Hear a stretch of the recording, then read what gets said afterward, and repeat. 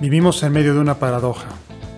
Como sociedad tenemos que hacer algo, porque se da un fenómeno extraño. Tenemos cada vez más bienes materiales, más cosas que nos satisfacen, más aspectos que cubren nuestras necesidades y sin embargo, cada vez somos más infelices. ¿Cómo puedo decir que somos más infelices? Porque aumenta la tasa de suicidios, porque aumentan la tasa de enfermedades psiquiátricas, porque aumentan las terapias para controlar el estrés o la frustración y porque vivimos en una sociedad que va como corriendo, no se sabe muy bien hacia dónde, extenuada, sin un punto de referencia en la cual parece ser que la única preocupación es tener cada vez más cosas. Y sin embargo, algo que muestran estos datos es que la mera posesión de cosas no nos hace felices. Ahora bien, ¿qué podemos hacer? Porque el sistema está construido así y no podemos salirnos del sistema. Es decir, la sociedad está diseñada, no se sabe muy bien por qué, ¿verdad? O sea, se ha construido así. De manera que cada uno de nosotros, a través de las redes sociales, nos convertimos en una marca. Y cada uno de nosotros se vuelve un punto de consumo. Y se ve en nosotros no personas, sino consumidores. Y tenemos prisa por entrar en ese entramado, porque si no nos sentimos como excluidos de la sociedad, como unos parias, como unos rechazados. Entonces tenemos nosotros el prurito de entrar en ese juego y de convertirnos en consumidores compulsivos, de convertirnos en una marca que hay que vender, que hay que presentar, que hay que ofrecer a los demás. Y al hacerlo nos despersonalizamos, es decir, eso no nos va a producir la felicidad. Ahora bien, ¿qué podemos hacer? Porque el sistema está construido así, no podemos salirnos del sistema, no podemos dinamitar el sistema. Entonces lo que hay que hacer es generar un cierto sentido crítico respecto al sistema. Porque además no quiere decir que todo esté mal, o sea, hay cosas que están mal, que son exageradas, que son tendenciosas, enfermizas, pero hay otras muchas cosas positivas que forman parte de nuestra sociedad. Entonces necesitamos tener el criterio para saber discernir qué nos viene bien y en qué medida vamos a servirnos de esas cosas y en qué medida nos distanciamos de esos objetivos que parece que nos vienen impuestos desde fuera.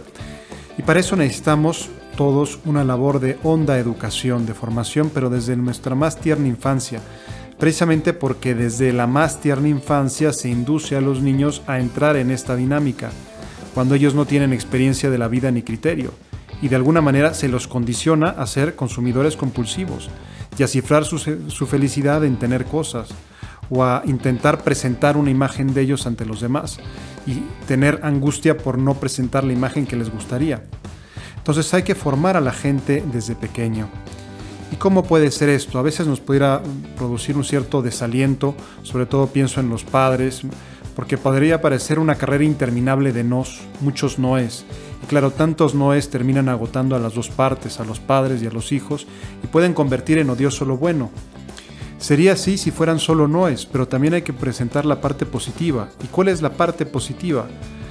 Pues saber redescubrir los placeres sencillos de la vida. El placer de una conversación, el placer de compartir tiempo con tus hijos, de jugar con ellos, el placer de hacer actividades al aire libre, el placer de ir de campamento, el placer de mirar las estrellas o de ver el atardecer, es decir, o actividades que te saquen de la pantalla, ¿no? A practicar algún deporte, interactuar con animales, si es posible tocar algún instrumento musical, es decir, cosas que te saquen de la posesión de la pantalla. ¿Para qué? Pues para diversificarnos y para saber descubrir, bueno, sé disfrutar con la pantalla, pero también tengo otras cosas que me divierten. También tengo otras cosas que sé valorar, como la compañía con mis padres, y establecer algunas reglas del juego, pues no el celular en las comidas, no el celular en las sobremesas, establecer simpáticas penalizaciones para cuando aquello no se viva. Y luego también junto con eso, el interiorizar esa disciplina en el uso de los medios de comunicación y el saber decir que no. Todos tienen eso, pues nosotros no. ¿Por qué? Porque nosotros somos diferentes. Y mostrar el sano orgullo de decir nosotros tenemos nuestra propia manera de divertirnos, nuestra propia manera de pasarlo bien, nuestra propia manera de convivir en familia y no somos uno más del montón, no somos uno más de la serie. Tenemos nuestra propia originalidad y eso es atractivo, es parte de nuestra marca ahora sí. Pero junto con eso también las actividades de beneficencia. Es decir, poner en contacto a la gente con el rostro sufriente.